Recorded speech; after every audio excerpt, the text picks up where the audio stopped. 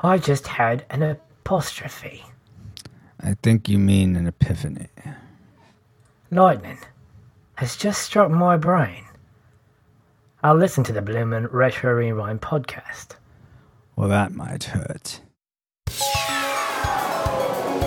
Reflux capacitor, fluxing, crew, to stations, scanning for Hook, 1991. Prepare to rewind in 3, 2, 1.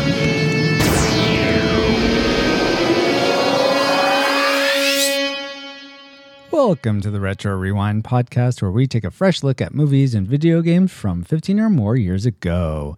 You can find this episode at retrorewindpodcast.com/112, where you can find links to contact us, vote on the movies we cover, and there's also a Patreon link if you'd like to be one of the awesome patrons who support us financially alongside Brian Keating, Deborah Powers, Jared Holzhauer, Chris Cowan, Patrick Hicks, Michael Kelso, Diego Avila, the Feel and Film Podcast, and a secret patron as well. And we want to say a special thank you to all of you for helping us keep flying, keep going through the movie time space continuum. It's so awesome that you like the show in that way.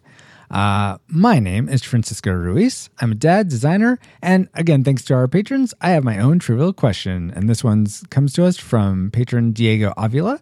He says, in Hook, Peter's son Jack is played by Charlie Corsimo. I'm probably pronouncing that incorrectly, but who coincidentally enough is now a law professor at Case Western University. That's funny. But who had the privilege of playing the role of Kid in Dick Tracy. Yes. Francisco, which movie hero or superhero would you have liked to have had as a father figure growing up? Wow. Honestly, I am so, I don't know if it's just I'm enamored or what it is, but all the good guy characters that Arnold Schwarzenegger has played, if you could like mash them up, I would say Arnold, yeah, as a hero would be. I have no idea what his parenting style is like or anything like that. But if I'm just going off the movies, then that's who I'd pick. His parenting style is, you lack discipline. Yeah, something like that. Awesome question, Diego. Thank you so much. And I predicted that Hook would be a nostalgic movie? What? No. Yeah, movie. Yeah, but that's wrong. I had put classic. A nostalgic classic? That's a great pick. I like that. And I predicted that the movie Hook would be a classic movie. And I'm joined, as always, by my good friend, co-host, and fellow pirate, Paul, the Master Interrupter Powers. Hi, Paul. Aye. Are you a Lost Boy or a pirate, Paul? Don't know. Okay. I am older, so doesn't that make me a default pirate? But you're younger at heart. Yeah. Yeah. Depends on my mood. I suppose so. You're younger than Robin Williams at the time of this movie, I think. All right, probably. There you go. My trivial question for you, Paul, is this. Bob Hoskins bought beer for 300 plus extras after a lengthy and complicated scene was cut. Oh, no. Yeah. Those kids. Yeah, but that's so awesome that he bought them beer. That's really He bought the sweet. kids beer? That's not It awesome. probably wasn't the kids. It's probably You the don't adults. know. I guess not. Paul, Hopefully not. what movies have you been an extra on, and did you get any food during your time there?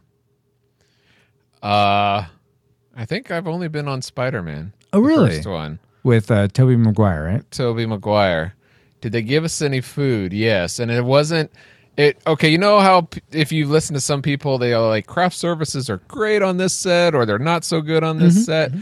We didn't get the craft services table, whatever that was. We got like ham and cheese, like white bread with like no mayo or anything like that, and generic Capri Sun. I don't know. I forget. It wasn't Capri Sun, but it was. Oh my gosh. That's an insult to Capri Sun if you call something generic Capri Sun. That's not cool. That's not cool. Not at all. But who is cool is our guest coming at you from the Feel and Film Podcast. We'd like to welcome back to the show our ship's yeoman, Patch Hicks. Hey, Patch. Hey, guys. Good to be here. Glad you're here as well. Patch, my trivial question for you is this. Oh, before I ask you, Paul, what was your prediction for Hook? I predicted that you would forget to ask me, and I was right. No, but I predicted nostalgic. Nostalgic, okay. And Patch, back to your trivial question. Maggie Smith, being only 56 years old at the time of this filming, the filming of Hook, was aged up by makeup to play the 92-year-old Granny Wendy. Yeah, I think the same makeup artist was used in Titanic, right? For the old one? Oh, no. Let's see. Wow, Kate Winslet. Oh, my No, goodness. not her. The older Kate Winslet. You know. That's what I'm saying. Like, they aged one up that wasn't Kate. Winslet. No, never mind. Okay. Never mind. Okay. They did a good job. Yes. In any event, Patch, if you could be made up to look 30 years older or 30 years younger, which would you choose and why? And it'd be like believable. People would look at you and be like, oh man, you must be whatever ages you would be. Can I ask? Can I answer the question with a question? Yes. Sure. To what purpose? Like, is it to sneak into grade school again, or to or to collect Social Security? If it's to collect Social Security, then definitely 30 years older. I would definitely do that. It's But just if because I guess it's just because you want to look a certain way, either older or younger. It's just how you look. the movie of your life?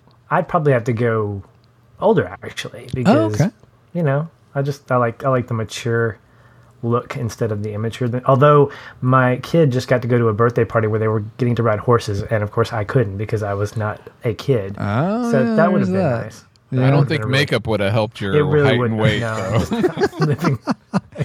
I didn't think about that aspect, that it would just be makeup could be like the whole body. So It's like this reverse Benjamin Button thing. going on. yeah, exactly. Weird. Oh my. Anyway, okay, awesome. And Patch, what was your prediction for Hook? Classic. Okay, so 2 classics and a nostalgic. We'll see if those pan out by the end of this episode. That was a great hook for the show. But Paul, will you please enter the course for Alice and let us know what we're going to be doing in this episode? All right, Alice, let's have a discussion on the Peter Pan syndrome as we talk about what we liked and didn't like on this movie, and including what we liked most and didn't like most, and come back for our final rating and some feedback and announcements. Very good. Alice, get to it, please. Alert! Approaching target. Spoilers incoming. Establishing analysis vector. Where are we going? To Never Neverland. Robin Williams. So happens I am a lawyer. Kill the lawyer! Julia Roberts. Hello. Barry. Bob Hoskins. I give you Captain James! And Dustin Hoffman. Hello, children. As Hook. Rated PG. Parental guidance suggested. Starts Wednesday at a theater near you. Yes, parental guidance is suggested, but is there any suggestions of memories from years of yore when Hook was released and we saw it? Well, let's talk about that in our Memory Mind Meld synopsis for Hook. Does that even make sense? No, it doesn't. Bite me. Just go with it. Go with it. All right. Does eating out of empty tins and filling your belly All with right. that make sense? No. Hey, Okay. Hey, I'm trying to go with it. All right. Peter Pan, who left Neverland to marry Wendy and become a fat Robin Williams, has kids who were abducted and kidnapped by Rain Man and Eddie Valiant. Pretty Woman convinces Robin that he needs to go to Neverland to save his son, who can't hardly wait. Peter, forgetting he was the Pan, goes to Neverland and learns to be the Pan, the man, again by the Lost Boys in imaginary food fights and artificial colors and flavors. Somewhere in there is a line stating, "To live would be an awfully great adventure." Pan defeats Tootsie and Mario, rescuing his kids, and makes Rufio the leader of the Lost Boys. Wait, wasn't he already the leader? Unfortunately, that was definitely incepted, especially at the end there.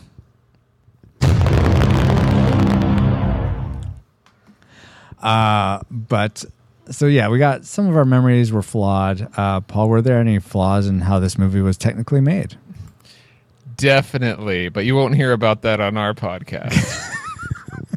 Oh yeah, okay. Then what will we hear about? I don't know, but the movie was the technicals on this movie is the movie Hook is rated PG, runs 2 hours and 22 minutes, and was released in theaters on December 11th, 1991. So it's a Christmas film, if you didn't know, and it's directed by Steven Spielberg, of course. It stars Robin Williams, Dustin Hoffman, Julia Roberts, Bob Hoskins, Maggie Smith. You already mentioned Charlie Korsmo, and a whole bunch of other cameos in there as well. Mm-hmm. Yeah, and some of the actors in this movie have been in other movies we've covered on the show. So if you want more Robin Williams, or us talking about movies with Robin Williams, go back to our Aladdin episode, which is retrorewindpodcast.com/110, or our Jumanji episode, which is /84. If you want more Bob Hoskins, go back to our Who Framed Roger Rabbit episode /35, or Super Mario Brothers, the movie we covered in /6. Maggie Smith was in the movie Sister Act, which we covered in /36. Charlie Korsmo, who played Jack here in Hook, he was in What About Bob, which was /88, and Can't Hardly Wait, which was /65. Arthur Mallet, who played Toodles, was actually in Young Frankenstein, which was /99, cool. and Mary Poppins, which was /28. Wow. And finally, Dante Bosco, who played Rufio, had some additional voice work in A Goofy Movie, which was /68. Hey, since Charlie Korsmo, we've done Now Hook, Can't Hardly Wait, What About Bob? Are we going to cover Dick Tracy? I guess we should list it. All right, let's list it. Okay. Also, John Williams did the score, and he's done several others that we've covered. He's pretty popular, I think. All right, Paul. All right. You know what? Fine. But you know what else? The budget of this movie was about $70 million and went on to gross over $300 million worldwide, plus $65 million in rentals alone. Wow. I will say, though, just off the top of my head, I know John Williams did the original Star Wars trilogy and did Space Camp. And I think probably some of the other movies we've covered. But just go Some of the better films we covered. 1 out of every 4 Retro Rewind films was probably... Actually, I feel like we have more Hans Zimmer movies than we do... No, maybe not. I don't know. That'd be an interesting research project. Yeah, to see I need to... Where your composers line This up. is totally fourth wall for you listeners, but I have these plans with the new website that we made to tag each episode with like either the director, actor, or composer, just so I can search stuff more easily in that regard. Because Paul always gets me with like, oh, but the composer has done other movies. Oh, yeah. And the producers of this film, also did Batteries Not Included. And the makeup artist was in Titanic. And no. Okay. Well, thank you, Paul, for all those technical details. Yeah. And I got the right movie. So Endgame. I saw you cringe when I said Peter Pan syndrome. Oh, yeah. But you know what? Details aside, it sounds like a lot of people really love this movie, making so much at the box office. But you know what? You come to the Retro Rewind podcast to hear about what we liked and didn't like about the movie. And we'll start with likes. Patch, why don't you hit us with your first one? First thing you liked about Hook. Hit you with my best shot. I'm going to do that.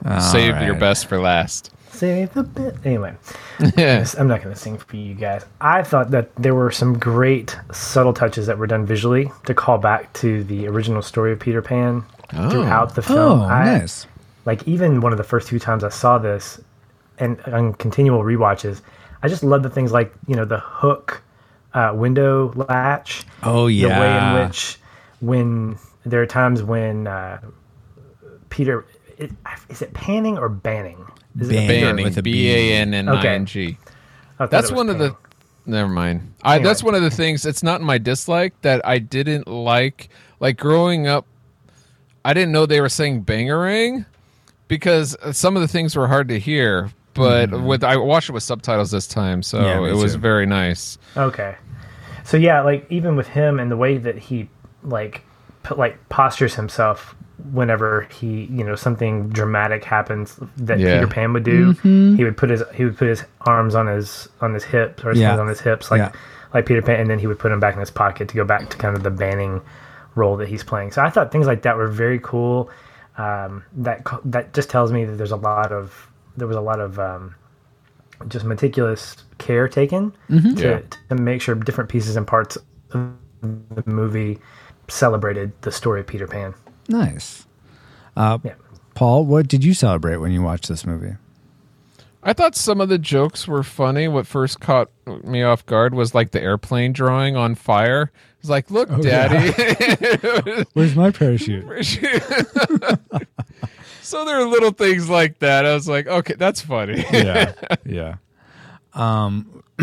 For me, going back to like just a specific character, not really going back. We didn't say anything about a specific character, but I thought Jack, Charlie Korsmo, he just was so...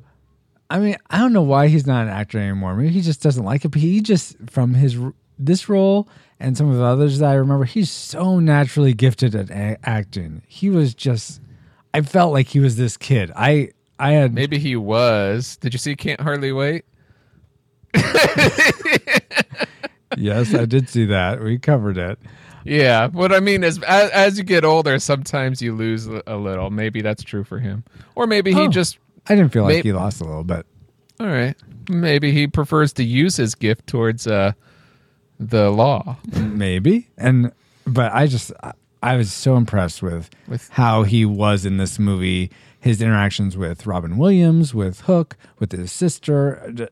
He seemed like he was their son, and this is what he would do. It was just marvelous to me. Yeah. He acted like a kid, too, which I found refreshing. Mm-hmm.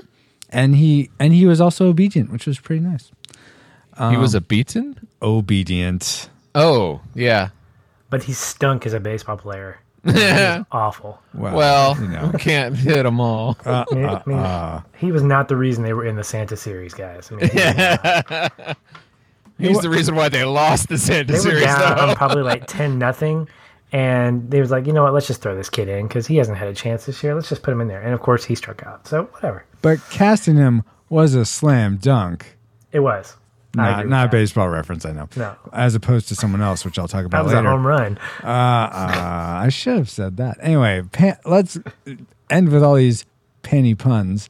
Let's go back to you, Patch. Well, you mentioned him, Jack, and I thought the whole cast as a whole was just amazing to me.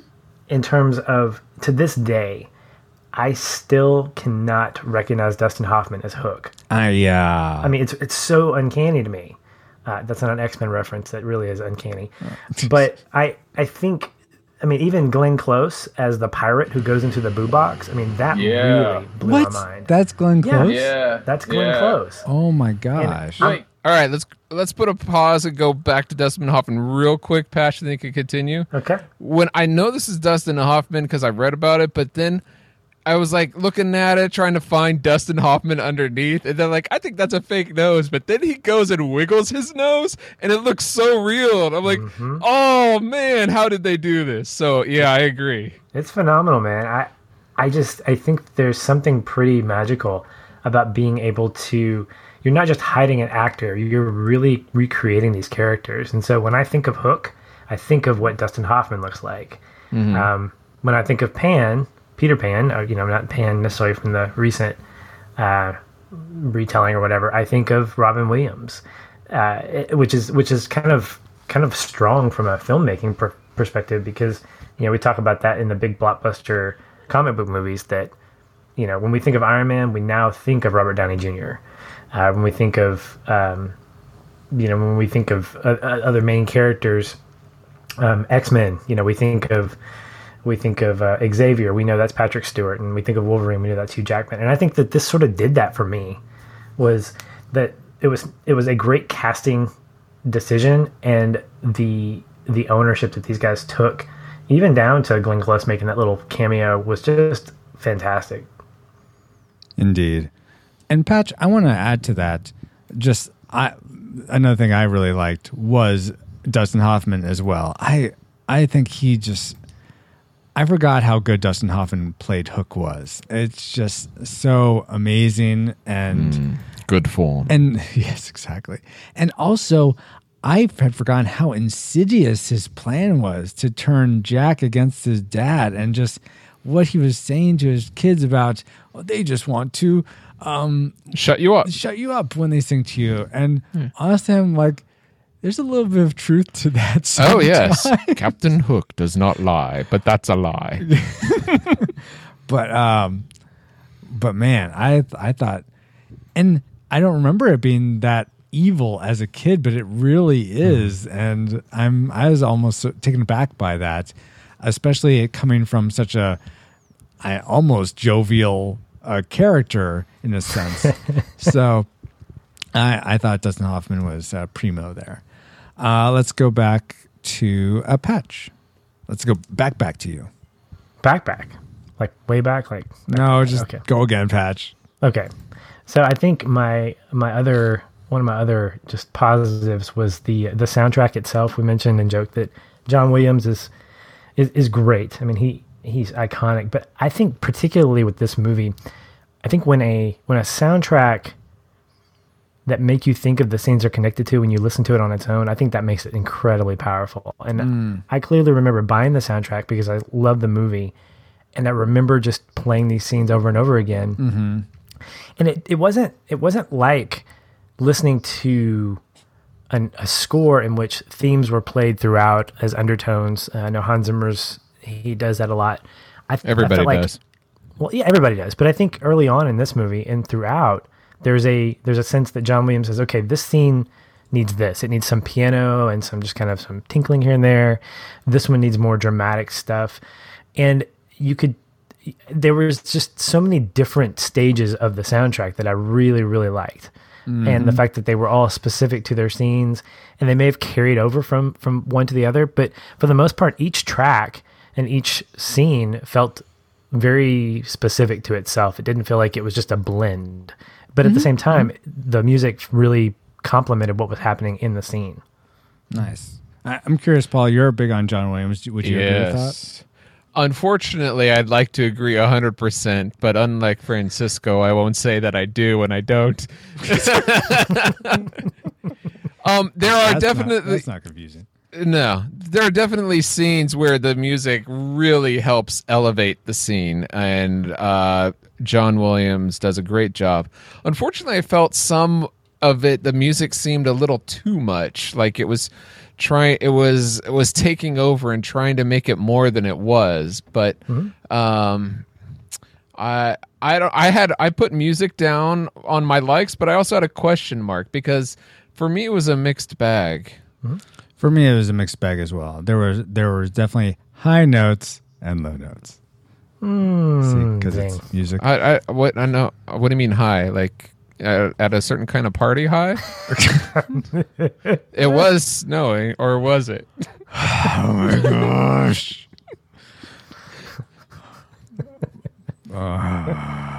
You brought it up, Francisco.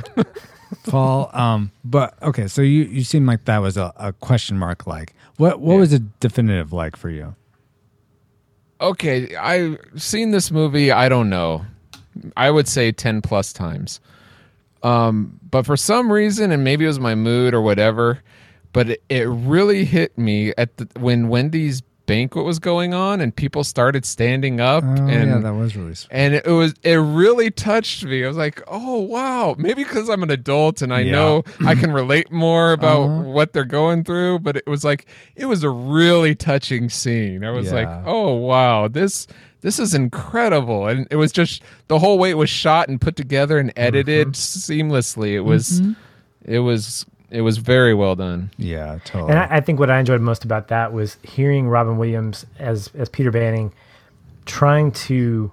You could tell that he was both nervous, excited, all of these things at once. And the jokes in the speech, you could tell they were written jokes. And it was amazing. Those were funny jokes, but he played it off so well nervously. Yeah. Oh, like yes. And then, you know, when I watched that as a kid, I was thinking when he said, you know, when he started naming these, you know, these adjectives like express your gratitude, and someone would stand up and, you know, do that kiss, you know, and he would start using words. And I thought, are these guys supposed to be getting up when he says these? But no, they're actually getting up unprompted, and he's just continuing with the speech, but he's overwhelmed with that. Yeah. And he can't, he's like taking a breath and saying, wow, you know. And then I think the last line, I want to believe that the last line is him as a character, not the speech, when he says, we do have something in common. We're all orphans. Yeah. And I want to believe that was his character's kind of ad lib to the speech, because it just felt really sincere. Yeah, I'd buy that. Well, cool, Paul. Let's see. Patch, let's go to something else you liked. Okay. Well, on our show, on Feeling Film, we do what we call a connecting point, like the moment of the movie that we feel like we're really resonate with deeply. And that was definitely a scene that I'd considered. But one of the places that really struck me was the scene with like Peter and Tinkerbell inside the tree. And if you know the story of Peter Pan, there's a lot going on there. Like you know about the teddy bear, you know about the carved initials in the tree. And I loved that moment where he begins to remember who he was, and the way that his backstory is told through his thoughts and through his remembering. And then when he gets to that one moment when he says, I now remember why I left, and at the same time, what my happy thought is. I wanted to be a dad. And like, as a dad right now, I'm like, oh, right in the feels, you know? And I think that's why I connected with it so much this time around. Yeah. I'm going, yes, I'm that guy. And then seeing him come out of his little vision or whatever, and he's floating. And the next 2 or 3 minutes of him just jovial, flying through Neverland. And I just love that. I thought that to me, awesome. That sort of just signified, or in a microcosm, summed up what the movie was. Like that, his moment that he just realized that. And I love that it wasn't that he was thinking about something that Peter Pan would think about, but it was something that his character really wanted. It wasn't something just trivial. It was like, I wanted to be a dad. And that was just so cool. Yeah, totally. That's a good one. Let's see. To take a couple of steps back in your connecting point about like him, just referring to the flashbacks of what happened to him growing up. How did you guys interpret the baby carriage? I guess that's what it is. The pram, yeah, rolling down the hill. The way he was telling it or remembering it, it sounded like he was in control of it, and he was the one who actually wanted to leave his mom. But how would that be? You know, I think if I could chime in, Paul, I know, I don't want to step on you here, but I would definitely. That was hard for me to interpret too. I felt like, because he was saying, I didn't want to grow up, and I'm like, you were less than a year old. How do you know what you want, right? Exactly. But I think for the sake of the story, and that might have been a misstep, but I think for the sake of the story, I was also kind of wondering, why is mom not running after him? You know, is she that involved in her conversation? It's like, what is she talking to that girl about? If she's talking about shopping, that's just not cool. But so that was kind of weird for me too. I didn't know really what to take of that. What about you, Paul? My wife and I were looking at each other like, what? at that moment. It almost seemed like it was part of his subconscious, the baby's will to, I want this. And so the universe or whatever kind of made that happen. Oh. Because he's so limited. But it's just, and I honestly, it's been a while since I read the book, and I wanted to go back to the book and actually see what the book said, because I don't remember. Maybe the book didn't even mention any of that. So maybe it's, what do they call that? Free interpretation. I don't know. Yeah. Okay. I was just curious. It threw me for a loop. You have one more, right, Patch? Since we're here. Let's see what I do. Yes. Okay. This was mentioned earlier. The dialogue, I think, was just phenomenal. The there was humor and drama and poignancy all wrapped up into one. And I actually had several laugh out loud moments. The one being that we kind of alluded to in the intro. And there were times when I felt like, because of the dialogue, the characters sort of were very meta about where they were. Like I can't really pinpoint it, but it's, I guess because we have this movie that exists in both the quote real world and then the fantasy world. I felt like Hook knew that, and so his dialogue with Smee was kind of thinking about that, like, I've got his children, and I don't really know how to describe it, but I felt like it made it kind of a little bit more connective to that we weren't just watching the story of Peter Pan, that we were watching something that could, albeit not legitimately, but in some ways happen, that children from the real world are taken to this fantasy place, and that's the point of the story. And I think on top of that, the relationship between Hook and Smee was great. I thought that, what we know is that Smee is actually a smart guy, but he sort of plays the doof to Hook, and I think that plays out and it's amplified with their dialogue with each other. So I really love the writing. I thought it was great. Yeah. Hey, I have a question real quick. Yeah. Speaking of hidden under messages like Smee being smart, going back to Wendy's banquet, everyone that stood up, did you think that those were Lost Boys? I wondered that too. Because this is the first time I thought, oh, those are all Lost Boys, but I don't know. Maybe they were just orphans here. My guess would be they're probably orphans here. I don't know how it would be, because all the Lost Boys that were still there when Peter left, they stayed back there. So I don't know why they would have come back. Well, Toodles came and maybe more came. Yeah, so yeah. it's like, anyway, continue. I was just wondering. That's a good thought. I mean, it's something worth thinking about. Related to that scene, but not necessarily that thought. When she starts feeling like something's wrong, I wondered, because the wind swept through and started messing with her hair turned and green. Stuff. Yeah, and I'm wondering, was she the only one experiencing that wind? Because I was looking back at the people and seeing that they were like, "Oh gosh, it's windy," but I don't. Windy. That's funny. Sorry. Everyone knows it's windy in this banquet hall. But she was the only one having a hard time. Like, oh, maybe she's having a stroke or something. Yeah, but I just wonder if they're like, do people notice that there's this giant wind behind her that's blowing? Yeah, I don't think it was. I think she was experiencing that. So. Yeah. That's the way it looked like. It kind of threw me back a little. Yeah, that's interesting. Not a deal breaker, though, just something curious. Yeah, exactly. But you know what I'm curious about? What we loved most about this movie. So let's go around and do our classic makers. Let's start with Paul. Basically, what you guys have already said. I thought this cast was amazing. Oh, nice. And the number one reason for me to rewatch it would be the cast. All the way down from Maggie Smith to even the Gwyneth Paltrow cameo as the young Wendy, and which was weird because wasn't she also his mom? That's what it looked like, and that's what I said to Val. I said that looks like Gwyneth Paltrow, but anyway, and she said no, it just looks like her. So we'll go with that. Okay, because it makes more sense that way. Well, IMDb is right here, so we'll check while you go. The cast, everyone did a great job in their roles. Even little Rufio could be a punk, but yet you still feel for the guy. You know what I mean? So, wish I had a dad. Yeah. But I thought the cast was the best part of this movie. Nice.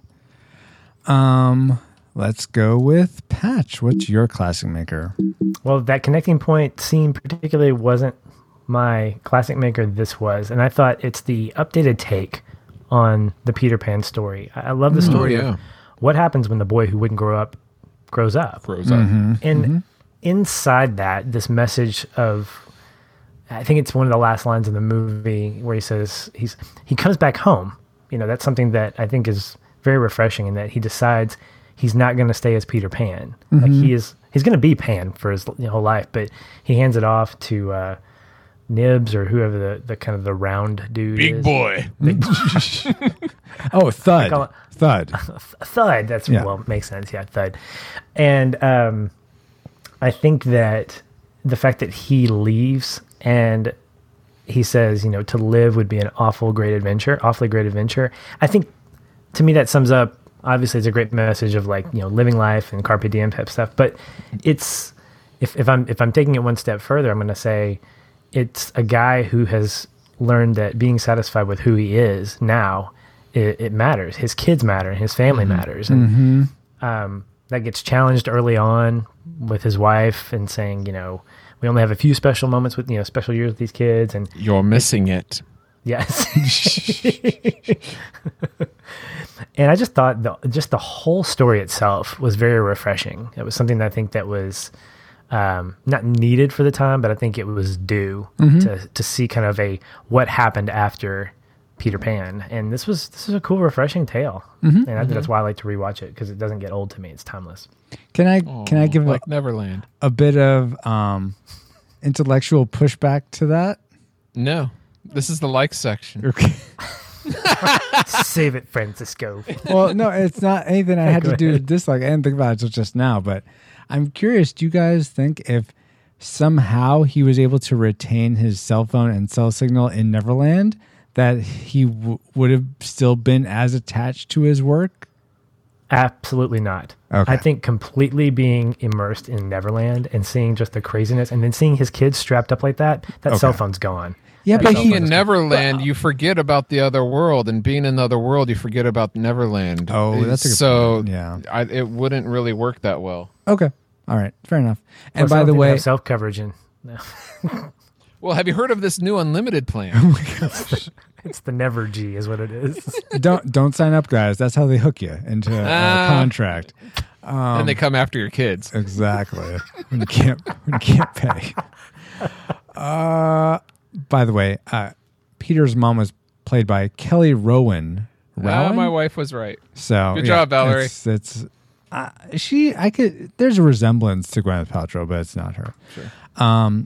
Okay, the thing I liked most, which is another cast option, but it's more so what he did with it. But Rufio, this is weird because I don't remember loving Rufio as a kid. I kind of didn't like him much growing he's a up. punk. Yeah, because he's a punk. But I really, really loved that he's like, I'm the leader of these Lost Boys, and I don't care if you say you're Peter Pan. You're obviously not. But when he proves he is Peter Pan, he's not like, oh, I still want to be the leader. I'm going to be like Denethor and be all sad because the actual ruler's back.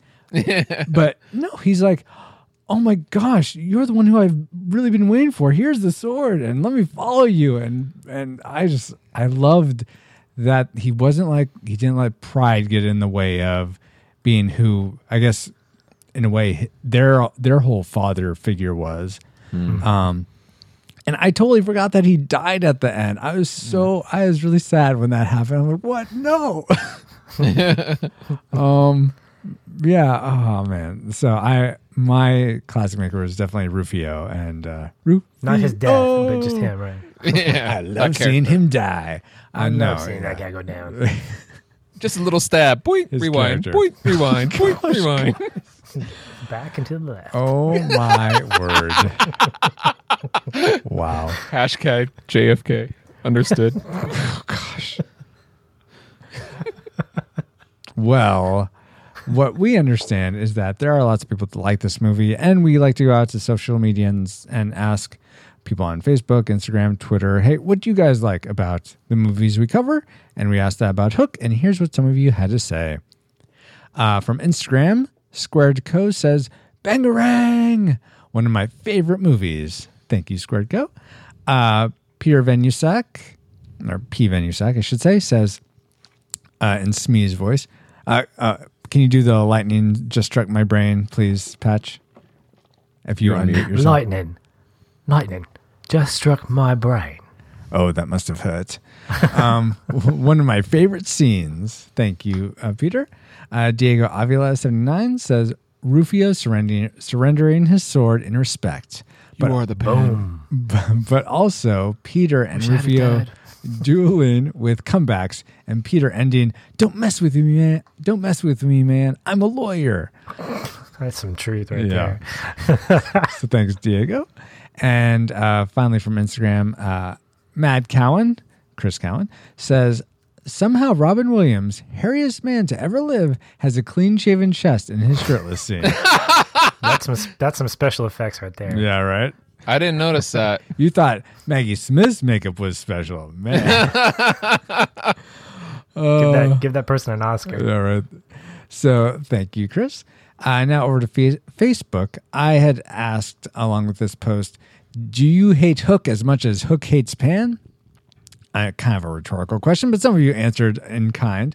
Michael Withers said, no way. That movie is a classic. Rufio! So thank you, Michael. Emily Tabb says, I love that movie. I've seen it so many times. Run home, Jack. Run home, Jack.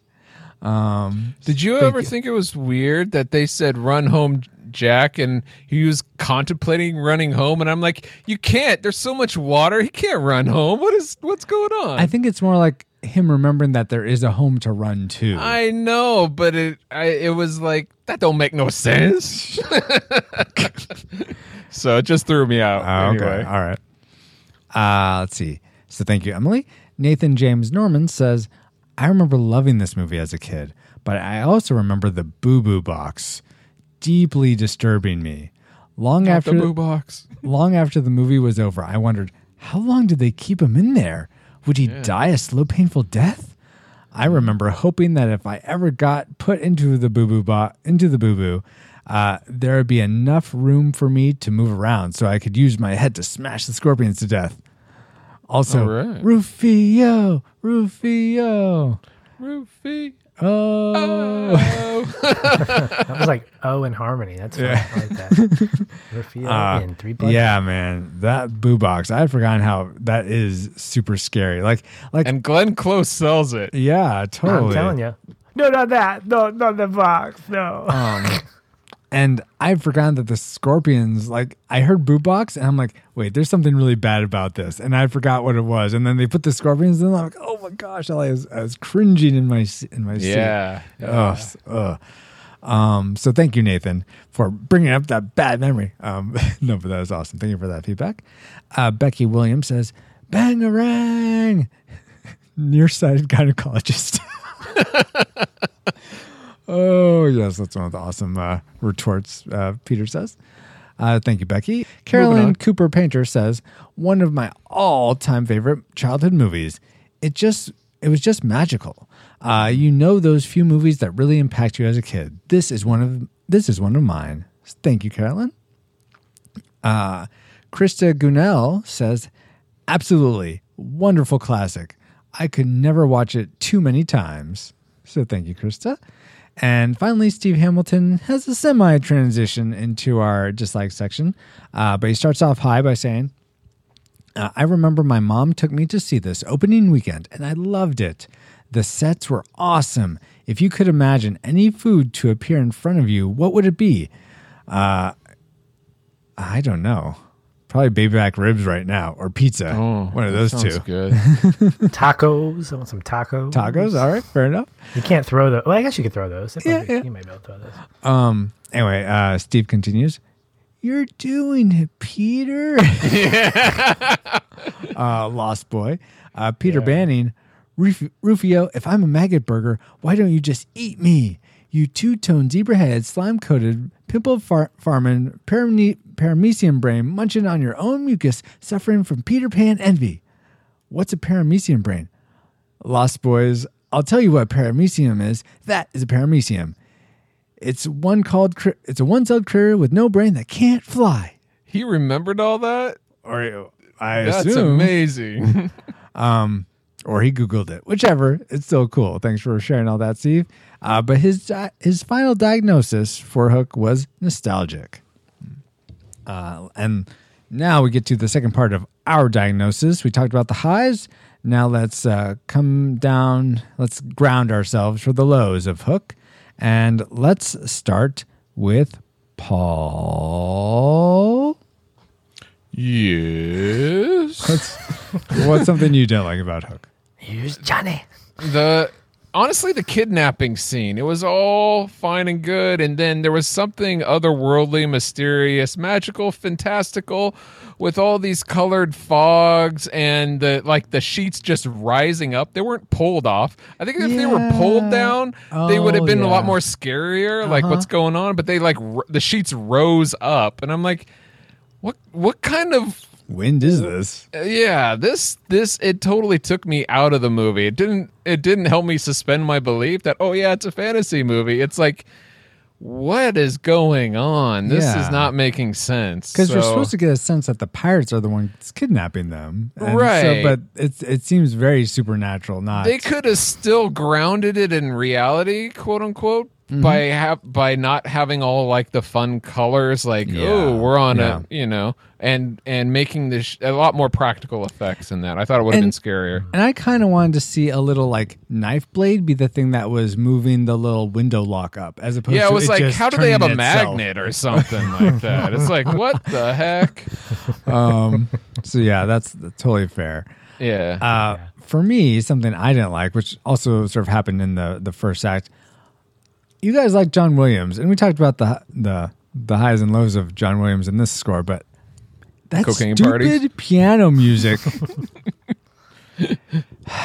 Sorry. That stupid piano music in the beginning was just so hokey and felt like so like 70s TV sitcom. I don't know. It just like was so. Why am I listening to this right now? Please stop. That's too bad. I don't remember that. What scene? So it was when he's in his office while they're waiting. It just cut away from the play, and he's in his office trying to sort of get back to his kid, and it's kind of between that and the baseball game, and it finally ends. And they're doing the dueling the phones in the hallway. Yeah, that's part of it. They're playing piano music there. Yeah, all through that there's this piano. It's like, why is he goofing off at work when he should be at the ball game? Yeah, it just seemed.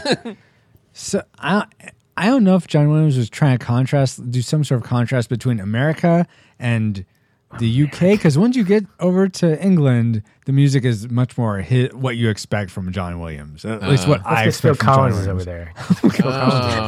Nice. And also he plays a policeman. Yeah. Okay. Which is make you wonder, why didn't they get the police to cameo? That's a good point. I don't know, because Sting not Genesis. Isn't Sting British? Maybe. I have no idea. He's Irish. Irish. Okay. Let's see. Correct me. Oh, now he's not so sure. Well, fine. As he looks it up. Patch. Hello, Surrey. Is Sting Irish? Go ahead. Is it Bryan Singer again? Does Bryan Singer know that? Hey guys, quit calling me. Patch, what's something you don't like? I didn't really have much. I wasn't. I think this is as a result of finding out after the fact how this person was on set. But Tinkerbell, Julie Roberts is Tinkerbell. Apparently, she was a real pain in the rear to work with. And so when I watched this with that in mind, again, it shouldn't be that way. It should be watch the movie, watch the performance. But you think about this woman who was completely hard to deal with, and I'm going, well, That's what? Too bad. I want to smack her around like the little, firefly from hell that she is, as he says, Yeah, I hated hearing that too. I want to hear that everyone gets along on a set and everyone's fun to work with and they had a great time. I don't know why I care about stuff like that when the final product is really what you're paying your money for. But I don't know. Anyway. And before you give your final thought on this, Patch, I wanted to say I knew that going into this watching, and I was surprised how much Julia Roberts gave. It didn't. I never felt like. Totally. Some scenes maybe she was phoning it in, but there were some really powerful scenes that I thought she did really incredibly well, emotionally. And I was like, for someone who was such a terror or was not having a good time herself, she pulled out some amazing scenes there. Mm-hmm. She did. She really lit up the screen. Oh. There we go. Cocaine parties. That's how they got through. Okay. Oh my gosh. I'll go with something else I didn't like. So in the finale, which is great. I don't know why I didn't mention that as a like. I love the whole like war between the Lost Boys and the pirates, but I digress. In that scene though, the numbers of Lost Boys seems to inexplicably quadruple.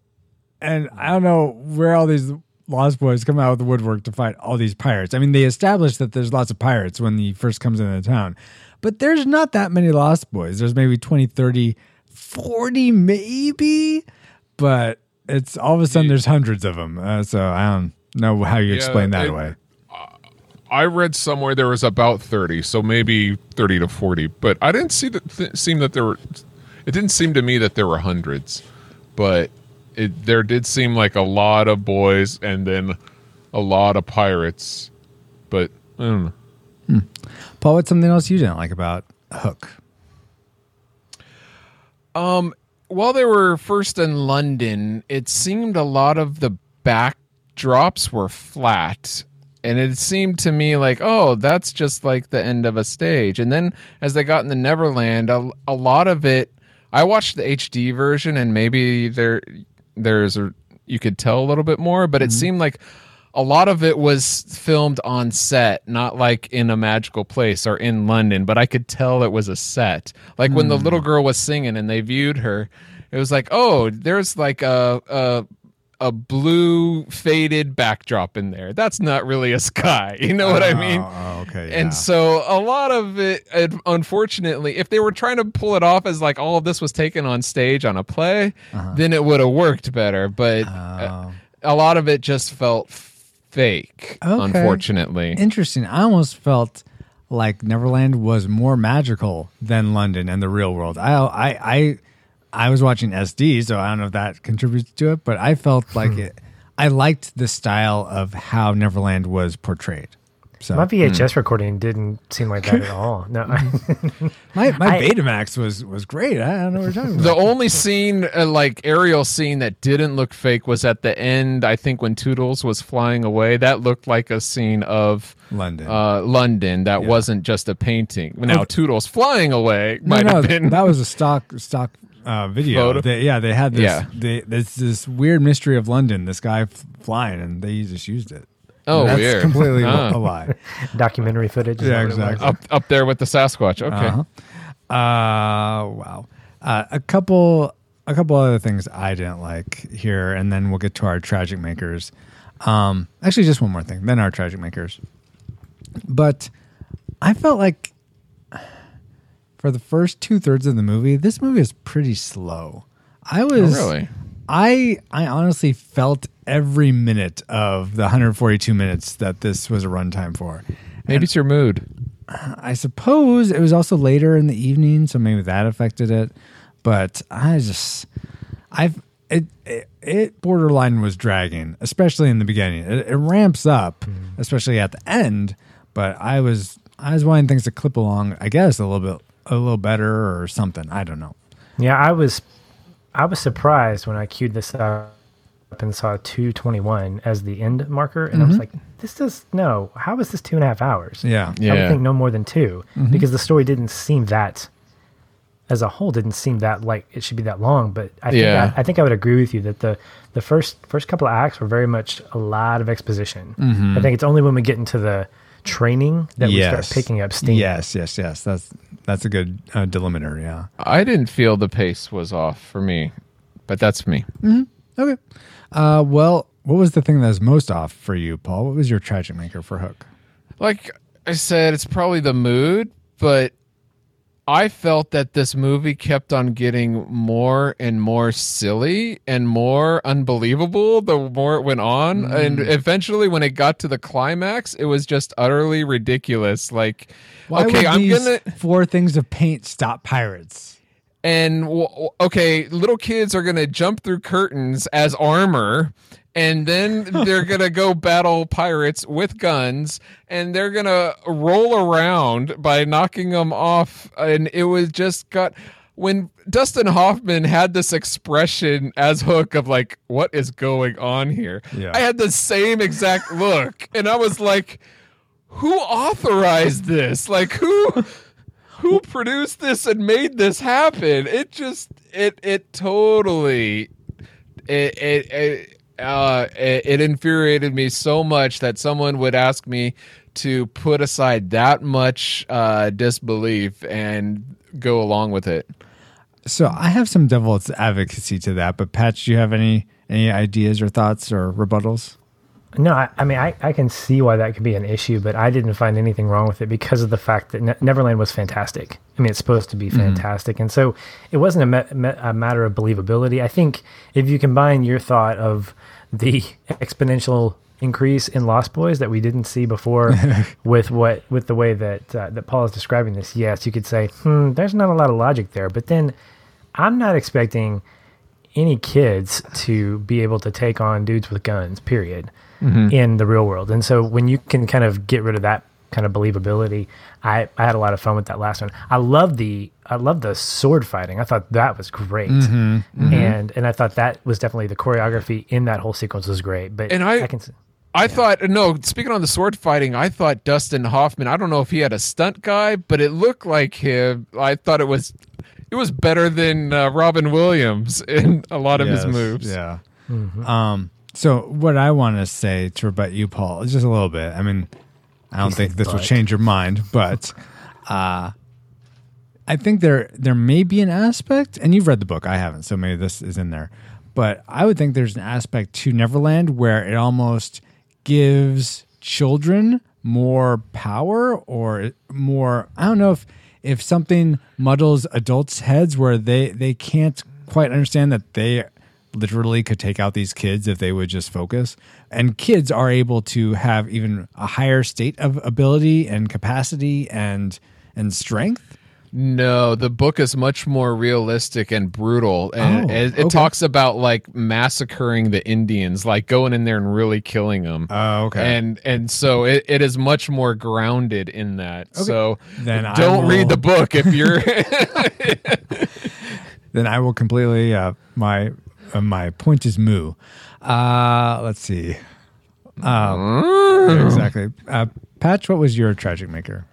Well, it's interesting that you said that, Paul, about the connection to the book, because the thing that I wanted was not a part of the movie, but it's what the movie left me with, is I want a sequel. Like, I wanted to see a new story that took place with this with Big Boy.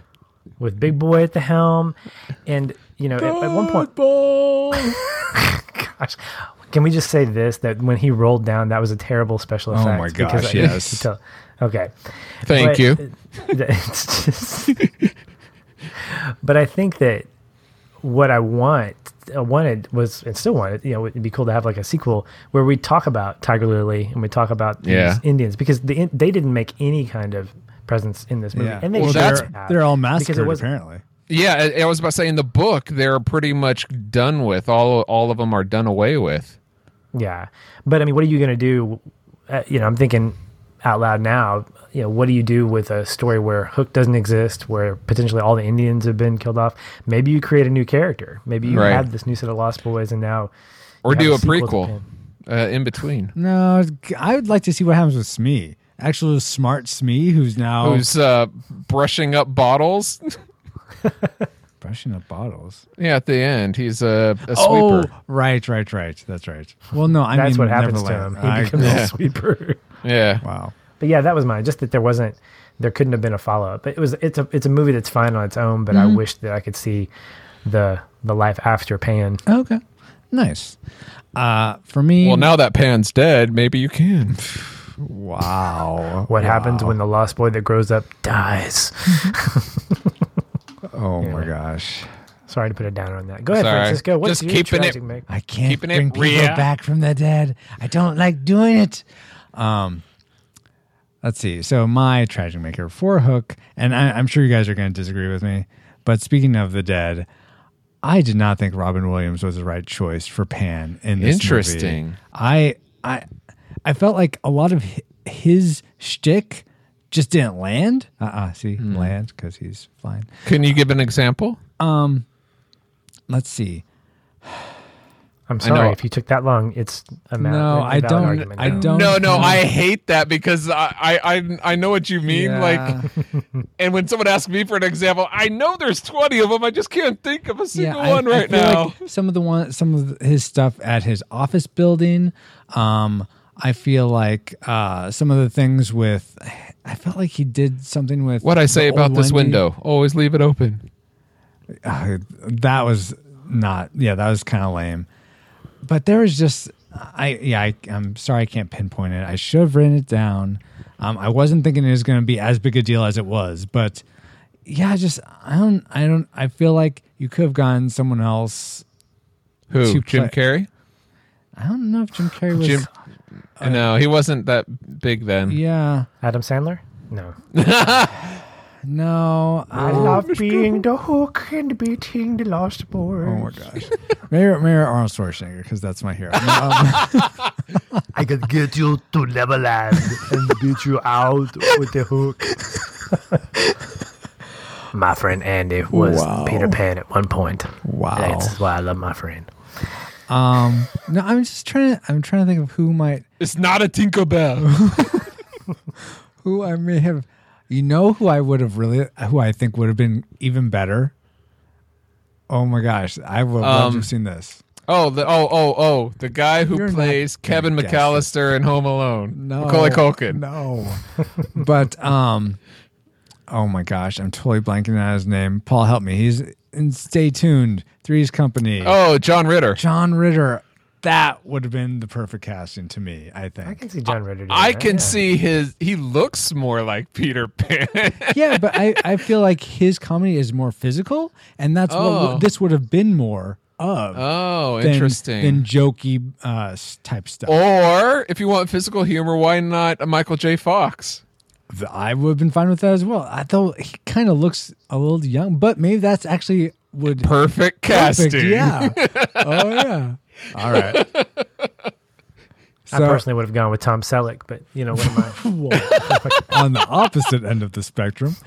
All right, guys. Well, we've entered all our targeting information into the firing computer. Alice, do you have a firing solution for us?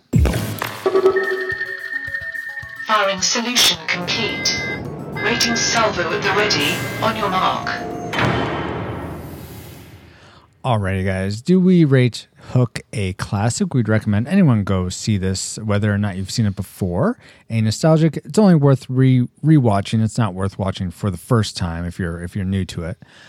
Or a tragic, we'd recommend no one watch this. If you've never seen it, do yourself a favor and don't watch it. And if you have seen it before, leave your good memories intact. You don't want to sully them. So how do we rate Hook? Let's begin with Patch.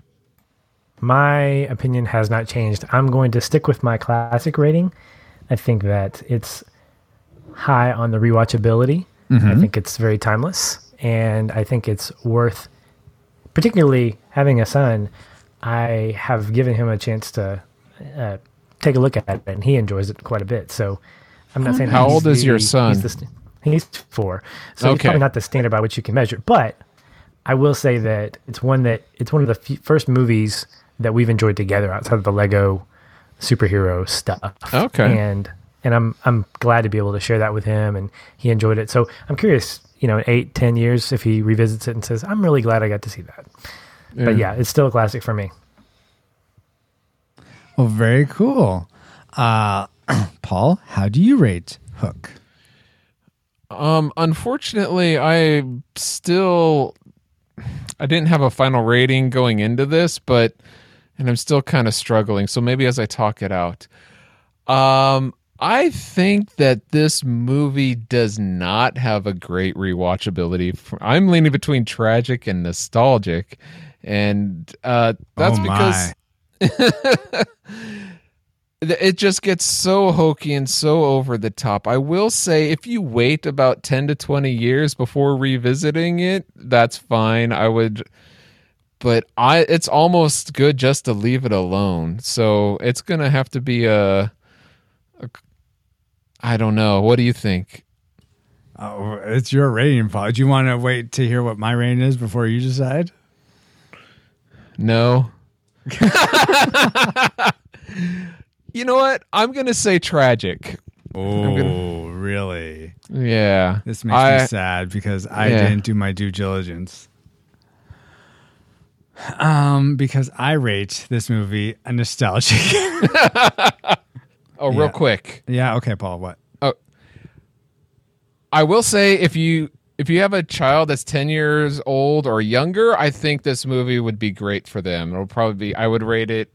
For them, it's great, classic. Go see it. Anyone over the age of 10, especially if you're over 20 or more, I wouldn't go back to it. That's interesting. Okay. Huh. Yeah, I could see that. I was really hoping for classic. I was thinking Steven Spielberg, Robin Williams. This has the makings of a classic, but it was a little too long. I'm glad I rewatched it.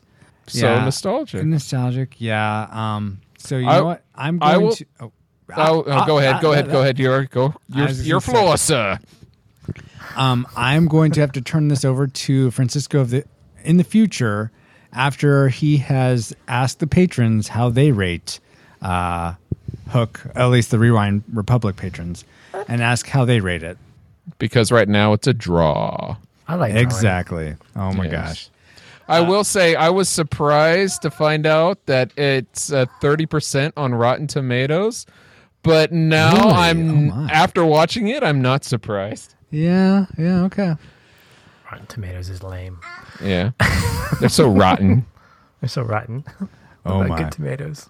All right, so we have a draw for now, but Francisco from the future, how did we end up rating this movie?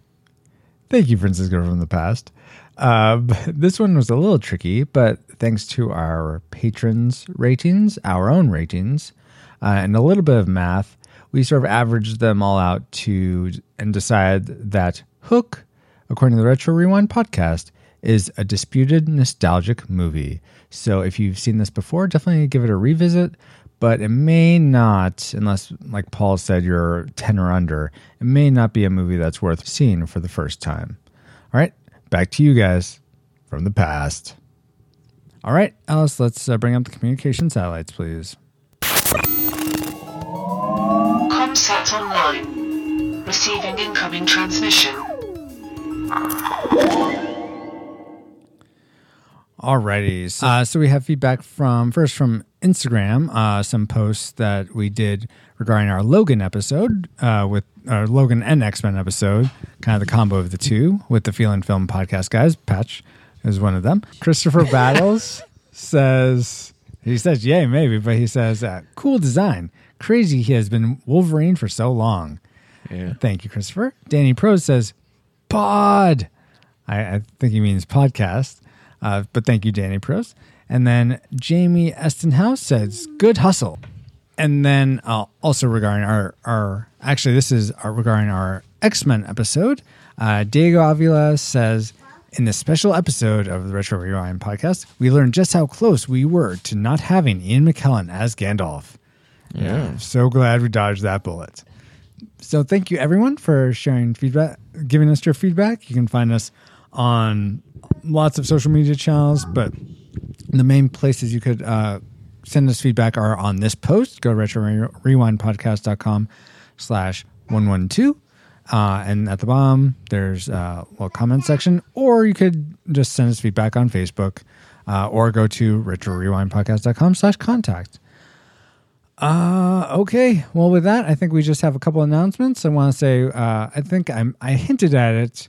Actually, I'm not sure if I did. I forget if I've hinted at it or not, but we have a new website that I designed, and it has some new functionality, which I am really glad it has. It's been helpful to me already. Maybe it'll be helpful to you. But now you can go and at the top, you can search if we've ever covered a movie. If you're a new listener and you're like, oh, I like Hook, I want to hear more of these guys. I wonder if they've ever covered, I don't know, DuckTales the movie, or if they've ever covered Aladdin or what have you. Now you can just search at the top and it'll bring up that. Or if you like a certain guest host like Patch, you might have to search for him as Patrick. But you can search hosts and they will come up as well, and you can see all the movies they're a part of. So that's a big thing. Also, the overall design, I think, improved, and I would love to give any feedback you have on that as well. And not that, jeez. I would say oldie but a goodie, but it's more like oldie but a baddie. Yeah. Baddie to the bone. As usual, Sorry. That's fine. As usual, I want to say, if you want to vote on the movies we cover, like Hook was one of those movies, go to retrorewindpodcast.com/vote, and there you can vote up and down the movies you want us to cover. If we were to close voting today, the top 5 movies are currently The Emperor's New Groove, Tron, the Disney animated Robin Hood, Newsies, and Spirited Away.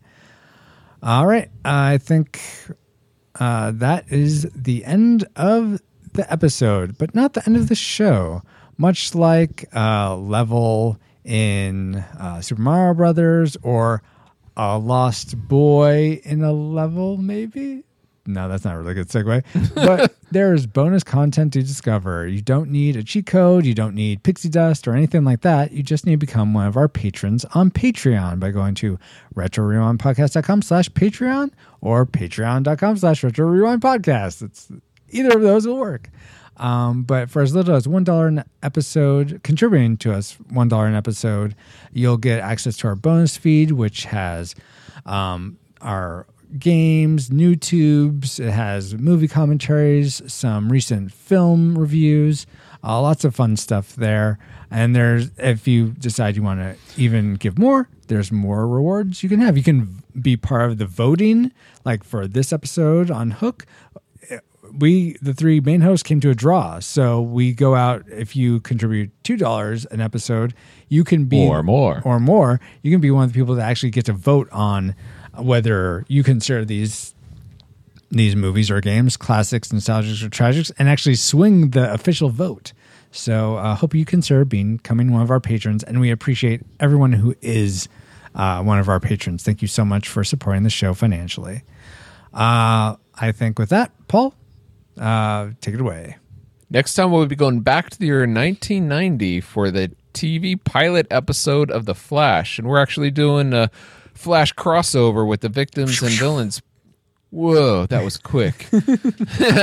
But check out our podcast with the Victims and Villains as we cover the Flash 1990s comic books written by Mark Waid at that time over on their podcast, and then come back for our podcast where we discuss with them the Flash TV series. Indeed. But until then, you can find us on theretrojunkies.com, listen to us on iTunes, Stitcher, support us through Patreon, PayPal, follow us on the social interwebs, probably wherever you Google us, you'll find us. And you can also find me at pauljpowers.com, where I have all my social media links. Thank you so much, Paul. Thank you for being an awesome friend, awesome co-host, awesome lost boy. You are my Rufio to me being Peter Pan. I was going to say, and you're Pan the Man, right? Yeah, or I'm Thud, one of the two. I guess now, I don't know. But thank you so much. And I also want to say a very special thank you for Patch coming back to the show. Yeah. Patch, will you please tell people where they can find you online? And is there anything you'd like to promote? You can find me at Shoeless Patch, ShoelessPatch, on Twitter, Instagram, Facebook. And you can also visit my website, thisispatch.com. You can find me, Francisco, on Twitter. I'm at FXRUIZX. And I want to promote my services as a web and graphic designer. Check out my portfolio at fxrdesign.com. Thank you so much for listening, subscribing, supporting the show, and sharing the podcast with your friends. It makes a big difference. It really does. And we pray that this episode and all our episodes just give you more joy today while you're listening, no matter what you're doing. But like a Pokemon trainer, we got to catch y'all later on the next episode of the Retro Rewind Podcast.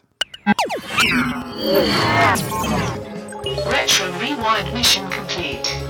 Proceed to nav point Omega and return to base.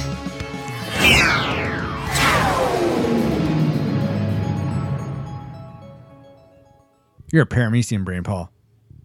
That's because I lost all my marbles. Toodles.